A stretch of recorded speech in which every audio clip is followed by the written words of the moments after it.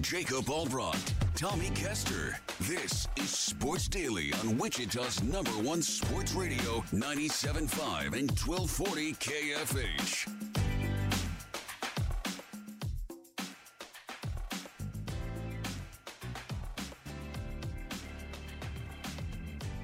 All right, welcome back in, everybody. Hour number 2 of Sports Daily. Max, can we kill that return audio, please? We are getting ready for hour number 2 with Dan Israel, the executive producer of the Chiefs Radio Network. Excited to have Dan in. Dan, we've spent a lot of time here on Monday Night Football, and as we look at the results and we see Miami fall, a reminder that everybody's capable of these. The Chiefs have certainly been capable their fair share lately. How are you? And it feels like it's unraveling a little bit up there in Kansas City. Are you getting the same vibe?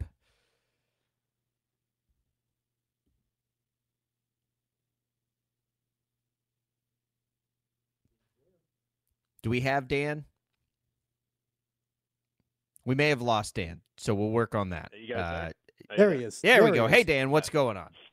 Hey, guys. I think it feels like it's unraveling a little bit outside the locker room. I'm not so sure yet inside the locker room has that kind of feel to it. So I guess as things go, if you're going to have one side feel like it's unraveling, that's the side you want is the fandom. But, it's hard. It's a hard one to stomach. Week 14 was, as you mentioned, full of kind of upsets, and the Chiefs were one of those. I left that night feeling cheated. I just no way about it, and it wasn't just because we lost the game. I just felt like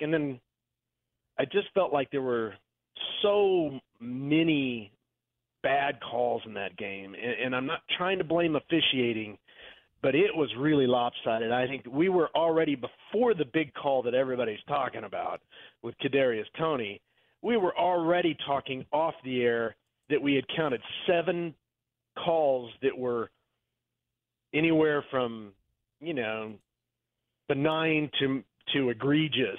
How they thought Patrick Mahomes fumbled the ball on that pass. It was just a weird feeling, and I felt like we weren't getting beat by another team. I felt like we were kind of getting, just beat by the situation. I know they're not using that as an excuse, but that's the way I walk. When I drove out of the parking lot Sunday night, I felt like I had seen one of the better plays in my career by a tight end, and now it meant nothing because, something that happens 10 times a game. You saw it last night if you were watching Monday Night Football. Guys were lined up over the line, and I get it. It's, it's not supposed to happen. It's a penalty. You can't blame the refs for calling a penalty. Well, you can when Toney had done it 6 previous times in that game and nobody called him on it. I think there's an inequity that exists in NFL officiating that has to get fixed.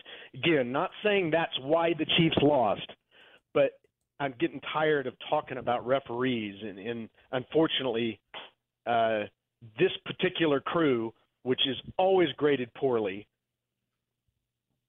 nothing's changing. Nobody's holding them accountable to anything. That's frustrating to me. Dan, I think the big difference between the game on Sunday and then other times where there have been situations with, referees and that sort of thing, the difference was the visible and vocal responses from 2 guys that typically don't do that sort of thing, and that's Andy Reid and Patrick Mahomes. Everybody knows the way that Mahomes reacted on the field and then in postgame, and then Andy Reid in postgame and all of that. What was your vibe following the game with those 2, and then the way that things stand as of right now? Yeah, I don't think they technically delayed opening the locker room afterwards, but they were trying, PR staff, the equipment staff, they were trying desperately to kind of calm everybody down. I've never seen it like that. And I think part of that comes on the heels of the Green Bay game where they kept their mouth shut when this penalty wasn't called, that should have been called, that could have been a game changer. And I think they were being good sports about that, saying, hey, look, if they let us play, then we just have to live with that, and that's what we'll do. And then to have it kind of ripped out of their hands, I mean, taking points off the board is such a big deal. And I've never seen Mahomes like that. I've never seen Andy Reid in 10 years like that. He was very gracious with me in his office, but it's as short a press conference as I've ever seen. I've never seen him walk off stage like that. And so it was definitely, in fact, I was privy to a conversation in the hallway outside of Coach's office that I've never heard before that was just – I mean, it's one of those things where, these games mean something every week. Now, did it affect the Chiefs as greatly as it probably would have affected the Bills? No, it probably would have put a shot to the heart to the Bills, and all it did really is jockey our seeding in the playoffs at most. But I guess I just feel like I think everybody's just grown weary of it, Tommy. I think everybody's just like tired of it. It's like how is it that we have instant replay and we have all of these mechanisms to prevent all of this stuff from happening, yet every week it seems to be happening and nobody's held accountable for it. You get a letter from the league the next day or midweek that says, yeah, okay, our officiating crew screwed it up. Sorry. That's not good enough. It's just not good enough. Not when the stakes are this high and these guys work so very hard. And I thought Mahomes, who's probably going to get fined for what he said in his press conference, said it very well. You not only stole a moment from a Hall of Fame tight end that would have been played at his Hall of Fame induction in Canton, Ohio someday. That play would have been played. You not only stole a moment from him, but who's to say Josh Allen wouldn't have come back, won the game, and you stole a moment from him too? Even Josh Allen said after the game it was one of the greatest plays he's ever seen. So I just think it's the frustration mounting. But to your question, never seen it before ever in the locker room like that. And I don't think Kadarius Toney is immune to the blame. We saw Jawan Taylor earlier in the year. They need to do a better job adjusting. Dan, just for clarification's sake, you're saying after going back and watching every play, Toney was lined up offside 6 other times, and did he ask for checks those 6 times? Because he didn't ask for a check on that play. I only saw still images, Jacob, so I can't say – I don't know whether he asked for checks. And look, I'm definitely not trying to take the blame off of Toney. I just think if I think there were 6 additional plays where he was lined up at least – to the point where he was on the play they called or greater. Yeah. And nothing was ever said. No flag was thrown. Nobody ever did anything. And if they have, to me, again, that's just a consistency issue. And I think the other thing that was frustrating us on game day was the way the calls were going. They were all against the Chiefs, and there was just very little in the Bills. That if you flip a coin and it lands heads 9 out of 10 times, you'd go, something's wrong with this coin. It should be landing 50-50, or it should be landing 60-40, or maybe at worst 70-30. And it just feels like the whole Carl Cheffers thing needs to be dealt with at the league level. And it kind of goes back to like the D Ford situation in 2018, where, yeah, D was over the line. I get it. But he'd been over the line previous to that, and nobody ever said anything. Nobody threw a penalty on those. They wait till they're critical plays that make a game-changing difference to throw the flag. That's not where that should be happening. And in particular, this play, and again, not to absolve Toney. Toney's been in the league long enough that he needs to figure that out, right? There's no reason for him to be lining up with that. He's not getting a competitive advantage by putting half a foot over the line, right? It's an insignificant amount. But the pass was thrown to Travis Kelce. Toney received no competitive advantage from doing that. Yep. So it just seems like a weird time for the guy to throw the flag, and he threw it very late. In my opinion, it was almost kind of an afterthought. So I kind of think he thought about it.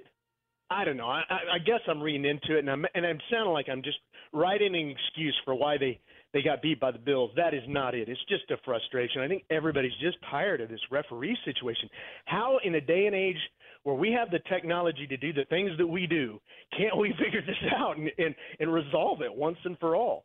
Dan, is it unfair, do you think, to chalk this situation up to all of the other issues that have been dealt with in the wide receiver room? Is this separate from that in your mind? I mean, I read that, like, if you were to lump this in with all the other wide receiver critical issues over the course of the season, there are 4 games that either a wide receiver drop or a wide receiver penalty have resulted in the loss of what could have been a game-winning touchdown for Kansas City.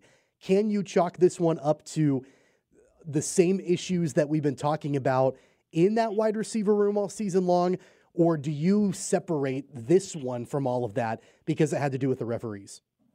Well, I'll tell you, I didn't make that connection prior, but I think subconsciously, yeah, you can say that that's a factor. I mean, we were already frustrated at our own performance. And again, Chiefs lost that game. You know, the refs didn't steal it from them. You cannot make a game so close that a referee can take a game from you. That's on you. And that's what Tony did. That's what Rice did when he fumbled. These issues are issues. And there is a large frustration, I know, inside and outside the building on what's going on. The drops. I watched that Marquez Valdez-Scantling interview where he just said, I don't know what you're talking about. It's like, we don't catch them every time. That's to me, that's a lack of accountability. Yeah. And, you know, he should be sitting on his chair going, that's on me. I can't speak for Rashee Rice. I can't speak for Sky Moore. I can't speak for Kadarius Toney. But as far as MVS goes, I got to catch the balls that are thrown to me. I got to catch the balls that hit both of my hands, and I got to hang on to that ball. I can't turn it over. These turnovers, I even think there's been some frustration, guys, with Mahomes himself. I don't think Mahomes has had his best year. He has done some really uncharacteristic things. My question, I guess, with that would be, is that because of what's going on in the White? Is it a lack of confidence?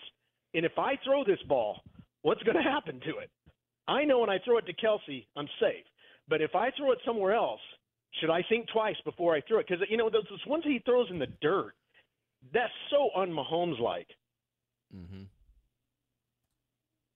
It's been strange. There were several of them, but it does wear. So, like, as we look at it, and we see the Dolphins lose last night. 15 yards in front of them. Yeah. Everybody besides the Ravens continues to stumble, and the Ravens have been the most consistent. We spent our whole first hour talking about if they're a tier above or not. But either way, if the Chiefs want to go in and be capable of beating any team in the postseason, what one area do you think is the most needed for improvement? The defense hasn't been quite as dominant. I brought this point up too, and maybe health is a bigger factor than we think. They were missing probably 4 of their 10 best players in that game. So if you had to point to one thing, like, what would it be to give the Chiefs a chance when we get to the postseason to win a Super Bowl? Yeah, I guess, Jacob, I'd say the wide receiver room has got to clean up the errors, because the passing game is so significant for the Chiefs. And when you're talking about having a quarterback the caliber of Mahomes, they have – and you know what? Let me back that up. Let's say the passing game, okay? Because, again, I think Mahomes is a factor here. Does Mahomes need to not throw, you know, a 103-mile-an-hour fastball? Does he need to back that down to 95 so these guys have a better shot at catching it? Or, you know, what's going on there? That connection, the passing game, has got to eliminate these mistakes. I think the one thing I told you last week is we're in December. We kind of are what we are, and I think we're going to have to accept we don't have the recovery power to make 3 and 4 and 5 mistakes a game and still come back and win it. We might be able to make a mistake or 2 or maybe even 3, but we're not coming back from a big – and you're certainly not going to do that in the playoffs. One mistake could be the end. So I think they've got to figure out a way to eliminate some of the self-inflicted mistakes, the penalties.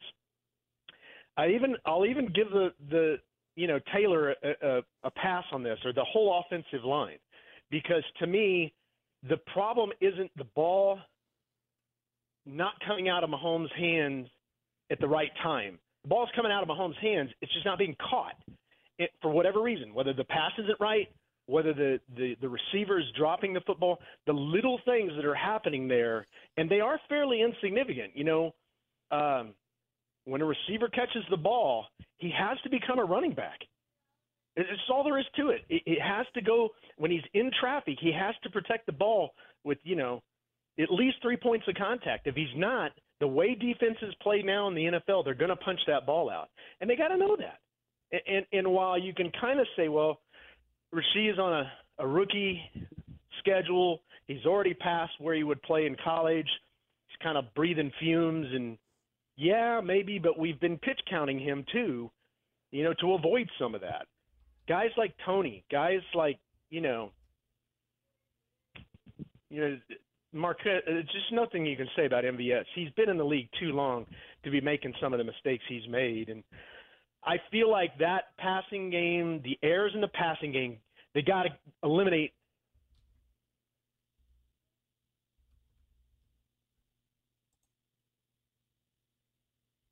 I think we just lost him. Dan's connection. All right. So I think we lost Dan's connection, and I think his point is good, and it's that passing game. I think I probably agree with that, and I do like his point on more than just the mistakes by the wide receivers, but altering their game, and for Mahomes to not miss throws, and I get why that's happening to some degree. I think Dan, do we still have you? I'm here. Yeah. Okay. Yep. Yeah, I dipped out. Okay. Go ahead, Tommy. Yeah, so Dan, I mentioned this yesterday, and I want to get your thoughts on it. So the one thing that I think is going to get lost in the shuffle a little bit from all the controversy in the game on Sunday is the fact that the last 3 weeks, the Chiefs have not gotten out to good starts in their games. They've found themselves down 14-0 against the Raiders, 14-6 at halftime against the Packers, and then 14-0 against the Bills. It wasn't that long ago that we were talking about this team getting out to good starts, but then not being able to score any points in the second half. So to me, it seems like they're having a really difficult time stringing together a complete 4 quarters of offensive output. And I know that the passing game and the issues, the self-inflicted penalties, all of that, those are all things that play into that. But if this is a team that wants to make a run in the postseason, do you see any kind of way that they could overcome this and actually be able to play a full 60 minutes of football? Well, I do think, if I gave you an honest answer about Sunday's game, as frustrated as the reffing was, as frustrated as the mistakes were, I really feel like where we lost that game was going 3 and out after, we had another opportunity to possess the ball.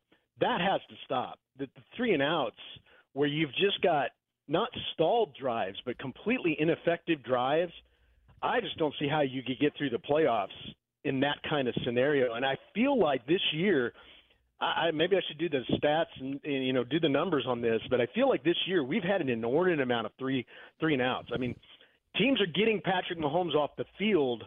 Defenses are getting Patrick Mahomes off the field in ways they didn't used to do that. And they do need to figure that out, because you can't have your defense out there, 35 and 40 minutes. You can't have them playing 10, 15 more snaps than what, they're really built for. And so I feel like that ineptness or that inability to kind of just keep a drive going is one thing that's really changed. And I think that's part of what leads into not being able to recover from mistakes. All right, Dan. Well, listen, the schedule softens up. The Chiefs need to go and let the schedule cures what ails them. We know after watching Monday Night Football last night that that's easier said than done. We know after watching the Patriots beat the Steelers last Thursday that that's easier said than done. But it needs to be done maybe now more than ever for the Chiefs, that they need some get-right games here, and they're going to have a chance to do it. Yeah, this Patriots contest, everybody talks about the challenge coming in. Look, I know Bill Belichick's going to have something planned, but the Chiefs, this should be a good confidence builder for the Chiefs. They should be able to go out and play I don't want to say a soft game because that's not fair. I mean, you'll lose in the NFL if you do that. You can't overlook a team. But if they go out and they play their ball, there's nothing extraordinary that needs to happen. We have plenty of talent on this team to beat the New England Patriots, in my opinion. I agree. You'll hear the game. It's a noon game, those rare noon games for the Chiefs. You'll hear it with us on the Chiefs Radio Network. Dan will be in on that. Dan, we're looking forward to it. I'm looking forward to see how this team responds with that kind of fire and energy after the game. It'll be a big week emotionally, I think. Yeah, and I think that's important too, Jacob. I think that's the one thing you need is a gritty locker room because adversity is part of this game. And, you know, first time the Chiefs have lost back-to-back in a while, right? So how they respond is really important. Appreciate the therapy from you guys today, man. Yeah. It's really been helpful. No problem, Dan. We've been doing a lot of that this week. We've been there for the folks. All right, Dan. We'll talk again next week. We appreciate it, and have a good call this weekend. All right, guys. Appreciate it. Go Chiefs. There goes Dan Israel. We'll get into some of what he had to say there. We'll get into Shohei Ohtani when we return as well. Let's take a quick break. Let's roll forward. Getting a lot accomplished. This is a busy Tuesday after a wild and crazy Monday Night Football. But, man, we got to get into this Ohtani. And I do want to touch on a couple of things Dan said there. So we'll take our quick break. We'll come back. Al Brockton Caster at Sports Daily rolling forward.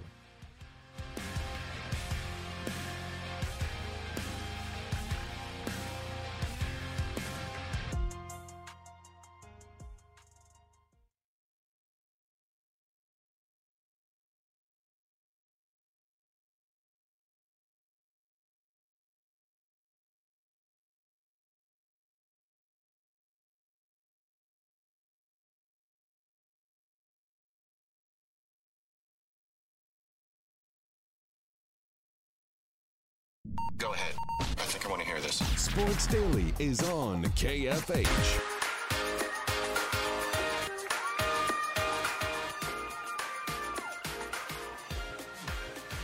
All right, welcome back in, everybody. Sports Daily. Good stuff there. I think, you know, Dan's initial frustration, and this has basically been the conversation nationwide as this has become a bit of a pop culture thing with the explosion of Mahomes on the sideline, just because we've never seen it. I think I told somebody that asked me about this yesterday, I get both sides. I get don't line up offside, Tony. Totally get that. I also get Reed and Mahomes' frustration in that when you've done a certain thing a certain way under certain guidelines your entire career, and then that changes on a dime, and it just happened to do it on a play that you've probably been working on all year, I also get the frustration there. Not, and I don't think anybody's intending it to be an excuse, just that when you operate normally under the fact that an official will back you off the line, then when that doesn't happen that one time in that one circumstance, that could be frustrating. I understand why they're frustrated at that if I put myself in their shoes. So, you know, it's tough. And Andy Reid didn't totally back off yesterday. He cooled it down a little bit, but his point still reigned true that, you know, when you do things a certain way for so long, if you're going to change it, tell me you're going to change it. That was how he furthered it yesterday. Like, he has a working relationship where historically, if there's an issue, an official will tell him, hey, this has got to change before they go wait until that moment in a game to do something like that. My problem with that entire argument is that it takes away attention from the real issues that are plaguing the Chiefs. It takes away attention. It takes away time to try to work on these things. You know, all the self-inflicted issues. Let me ask you this way, then. If this was a one-off issue, right? If this wasn't a chronic issue for that wide receiver room and we saw this as like the first time, I get what you're saying. Absolutely. Yeah. If it was a one-off and everything else has been working flawlessly and there haven't been these issues. Right. Or at least at normal. Right. Yeah. Then focus on the referee's egregious call and all of that, and that's fine. Yeah. But there have been so many other things, and Dan touched on them, the issues in the wide receiver room and the dropped passes and the self-inflicted mistakes, the turnovers, the 3-and-outs, the fact that the offense can't get things going. I mean, all these different things are real and legitimate, and they are controlled in your own environment, right? They're controlled in practices. They're controlled in walkthroughs. They're controlled in all the preparation that you make week in and week out. you can't control what the referees do. And I'm not saying that Andy Reid doesn't have a right to be upset if there was a certain way that, he was used to things going and then that wasn't the way that it ended up in that critical penalty. I'm not saying he doesn't have a right for that. I'm just saying that it takes away attention and time that you could be spending working on some of these issues that are really hurting the Chiefs right now. Yeah. I agree. We'll see how it motivates them. They're a team that uses motivation well, but Mahomes and Kelsey can only get so motivated, right? It's going to take some extra motivation and some extra finding something down deep from the other guys too. All right, let's talk about Shohei Ohtani. So we get the details of his contract yesterday, and when you talk about deferrals, that's an understatement. Basically, I don't know what the percentage is, but all but $2 million every year of this deal is deferred until after the deal is done. And so what it's done is not go against the luxury tax for the Dodgers. 3%, by the way. It's about 3%. 3%. But more importantly, it allows the Dodgers to use some of that money, and this is why Ohtani did this, and we knew that before we knew the numbers, to go still be able to get other players. I saw some people think, oh, my God, this is cheating, this is whatever. And I'm like, no, it's not. Baseball does this all the time, just not to this magnitude. And it would be different if there were a salary cap and you were skating the cap that way. Baseball doesn't have a salary cap, so it's irrelevant, right? Like, the Dodgers are basically deferring the money to where the money is closer to where, the market will be, and I assume some growth and all of these things and payroll and everything where it won't probably limit them as much later, but it limits them none at all now. And good on Ohtani for doing it. I mean, every team in baseball would do this if they had the opportunity, but good on Ohtani for doing it because he knows he's going to have his endorsement money and all that stuff. He doesn't really care, and he wants to win. If you ever doubted that before, Ohtani wants to win more than anything else. Yeah, look, it's not cheating, the way that you mentioned. Some people think that it is, but it is certainly a loophole, right? It is certainly a way, absolutely.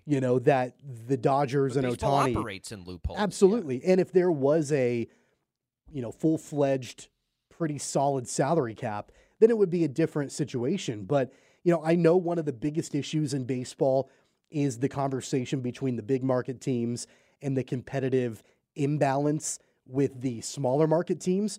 This is another example of that. I understand why people are frustrated by all of this, but the Dodgers and Ohtani did nothing wrong in this. It's the way that the rules are written and the fact that this is the way that it was collectively bargained between the owners and the players. I mean, they collectively bargained the way that baseball is set up with no salary cap and all of that.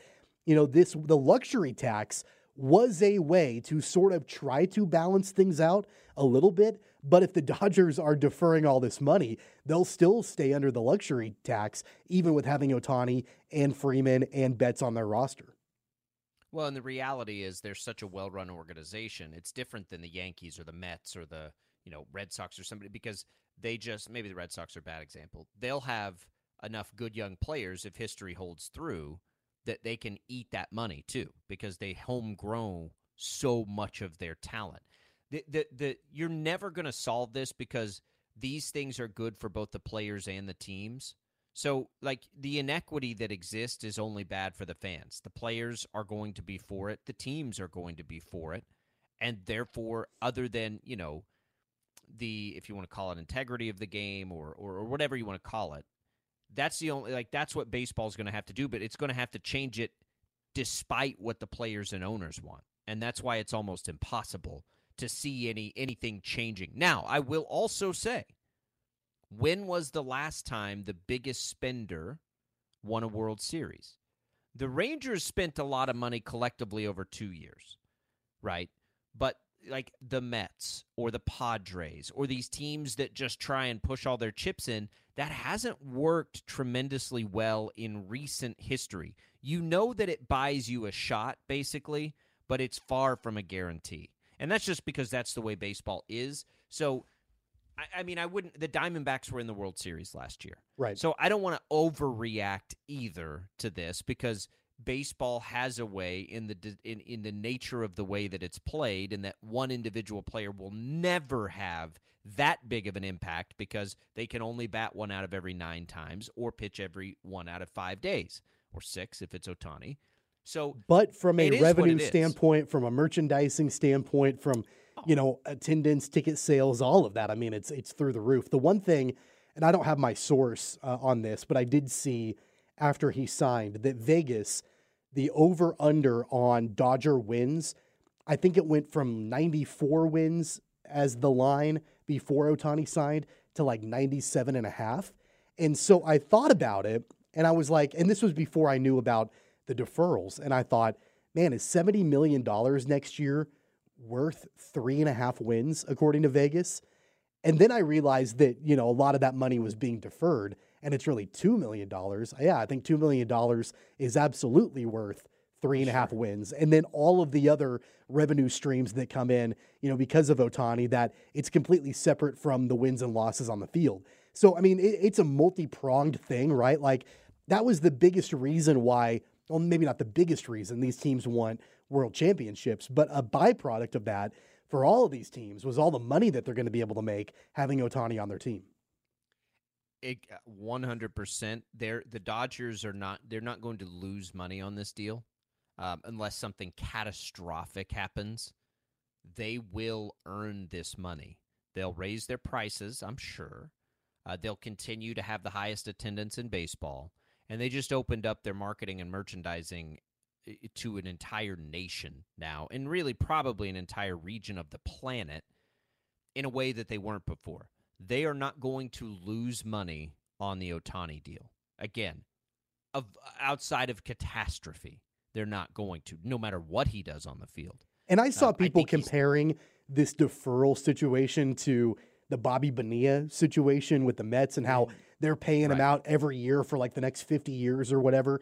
And I understand, you could probably draw a few comparisons as far as the financials are concerned, a little bit with the deferrals. But, I mean, you're not even comparing the players. Like Ohtani versus Bonilla, it's apples and oranges. It's not even the same. I wonder if there are mechanisms and triggers in place, too, on this, like where the Dodgers could say, we're pretty good on our roster. We don't really feel like we can do ourselves much better by going to spend a bunch of money this year. Well, let's pay you your full 70. And so that reminds me, and what makes me think of that is the way, some of the great quarterbacks have had such flexible contracts. Mahomes has one now. Tony Romo famously had one. Tom Brady had one at times. Yeah, I have a hard time believing that this contract will be the exact same when it's over as it is right now. Like, I think I would bet restructuring is probably going to be happening and that sort of thing. Because if the Dodgers are set and they're deep and they continue to do what they've done, there could absolutely be years where they're like, we really don't need to go spend. Let's pay you your full salary this year, and we'll get it off our books. You can have the money. Great. I would imagine those are in place. That's what happens in the NFL. And in the NFL, by the way, with the salary cap, stuff like this happens all the time. Kirk Cousins is on like a dead contract with the Vikings, even though he may not play there for 1 or 2 years. So teams do this kind of thing all the time. The difference is it's not going to hurt the Dodgers, whereas it would hurt, an NFL team trying to do this or whatever. It ain't going to hurt the Dodgers one bit. It won't affect them at all. It probably wouldn't have affected them either way. Like, they probably could have just absorbed the yearly salary one way or the other, but at least now they don't have to pay the taxes on it. And this is not like federal taxes. This is taxes. I thought about Speaking the other of federal thing, taxes, did you see the breakdown of what Ohtani's paying? Yeah. He'll make less than half, Less than half. It's like 47%. So, when I saw that, and he'll be just fine, right? But it did make me wonder, like, so the Rangers are in a tax-free state. I believe isn't Washington, the state of Washington, oddly a tax-free state? I think it is, and Florida certainly is. Yeah. Of course, the Marlins aren't going to be in on Ohtani or the Rays, but the Rangers were at a moment. So if he's making 47%, which is, a little less than half, so let's call it $340 million. You don't have a state tax in Texas. You certainly don't have a really high state tax like you do in California. That got interesting when I thought about it. So, like, if you're making that pitch, and they almost certainly do, and you're like, look, yeah, you can sign for $700 million there. You're keeping $350. Come sign for $500 million here and keep, $400. How does it work in Canada? Like, I don't know what I mean, like with Toronto. I don't know how that works. My guess is, and I'm not an astute geopolitician, but I would guess their taxes are probably pretty high up north of the border. You're probably right. I don't know what how their provinces may tax or not differently. I don't know if it's the same kind of setup. I have no idea. I also don't know how does the dollar convert and all those things. I don't know. I'm not smart enough to know that. But I do know that you don't pay a state tax in Texas, and you pay one of the highest in California. So that's interesting. Florida wouldn't have been a factor. God, I think Washington might be tax-free, which made Seattle a little bit interesting. But it's crazy. And the other part of it that we haven't really talked about, and we can spend a couple of minutes and we'll talk the K-State news of yesterday in the next segment, is the contract itself at $70 million. Is it worth it? Is he a $70 million a year player? And the reality is, based on the market, he is. And that's what's crazy about this. When I first saw it, I thought the same thing as everybody. He'll never live up to it, which none of these players are ever going to live up to their massive contracts. And teams know that, right? You're trying to get enough good years at the front of it to justify it, and you know you're going to eat it on the back end. That's just the way the market works. But if you look at it, and we wondered this, I remember pondering all of this when his impending free agency chatter first started, and it was like, well, I mean, he's kind of a $40 million a year hitter and a $30 million a year pitcher. Do you just put them together and make 70? No, they won't do that. It'll probably come in under. But that is what happened. And if you look at the market around him, it's totally justifiable. Is he the biggest yearly contract right now, I believe, is Aaron Judge, right at around $40 million. Okay, so is he as good a hitter as Aaron Judge? Even if you say no, the next highest is Anthony Rendon at $35 million per year. We're talking about just per year. Is he a better hitter than Rendon? Yes, he is. So he's somewhere between $35 and $40 million. As a pitcher, this is where it gets really interesting. So the two highest paid pitchers right now in baseball on an annual basis are the age Ohtani will be when he's done with his contract, both of whom have had various injuries over their careers. If you look at guys that aren't that old and maybe a more comparable age with significant injury risk, if you consider Ohtani significant injury risk right now, I think he'd fall somewhere under significant, but over moderate, right? Jacob deGrom got $37 million with significant injury risk.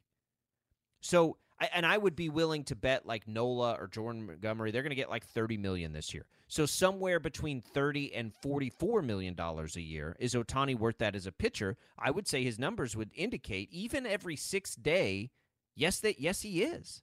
So really, because he does both things, you can easily justify the value based on the market he brings as a hitter and as a pitcher.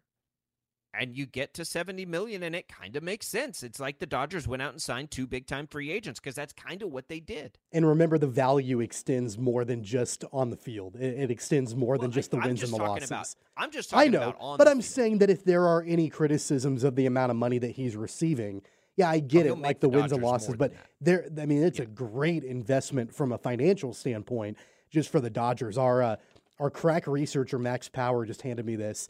As of 2023, Alaska, Florida, Nevada, New Hampshire, South Dakota, Tennessee, Texas, Washington, and Wyoming are the only states that do not levy a state income tax. Washington does levy a state capital gains tax on certain high earners. So those are the only states that do not have a state income tax. Yeah, Texas, I wish I wish, and we'll never see it, what Texas's best offer was versus the Dodgers. My guess is Texas wasn't getting up in that $500 million range, or they would have been a player long because they bowed out relatively early. So that would make me believe that no. And look, if Ohtani's willing to defer all that money, he also has a grasp of his off the field value, and being in LA with that organization, I would argue. Maybe even for him more than the Yankees would be as lucrative a place as he could be. I mean, the Mariners would have been interesting with the income tax in the state of Washington. It would have never happened because of the way that they have built their team and their payroll and all of that. But with the Athletics moving to Vegas, Nevada's one of those states as well. They never would have paid Shohei that, but in Vegas, that would have been interesting. Again, that never would have happened. But, there were some other opportunities there. And it was interesting looking at the way that the taxes would break down for him in California because, it was less than 50% for Shohei that he's actually netting. Poor guy. I just can't. And that's the other crazy thing too, like thinking about like how much of that comes in a decade. Like what a strange dynamic it all is with Shohei Ohtani. All right, let's spend just a few minutes, and we will get more into this throughout the week, K-State fans, but a couple of significant items yesterday. First, Kobe Savage enters the transfer portal. I gather that there had been some chatter about that, Tommy, but you're talking about a team captain, a leader on that defense.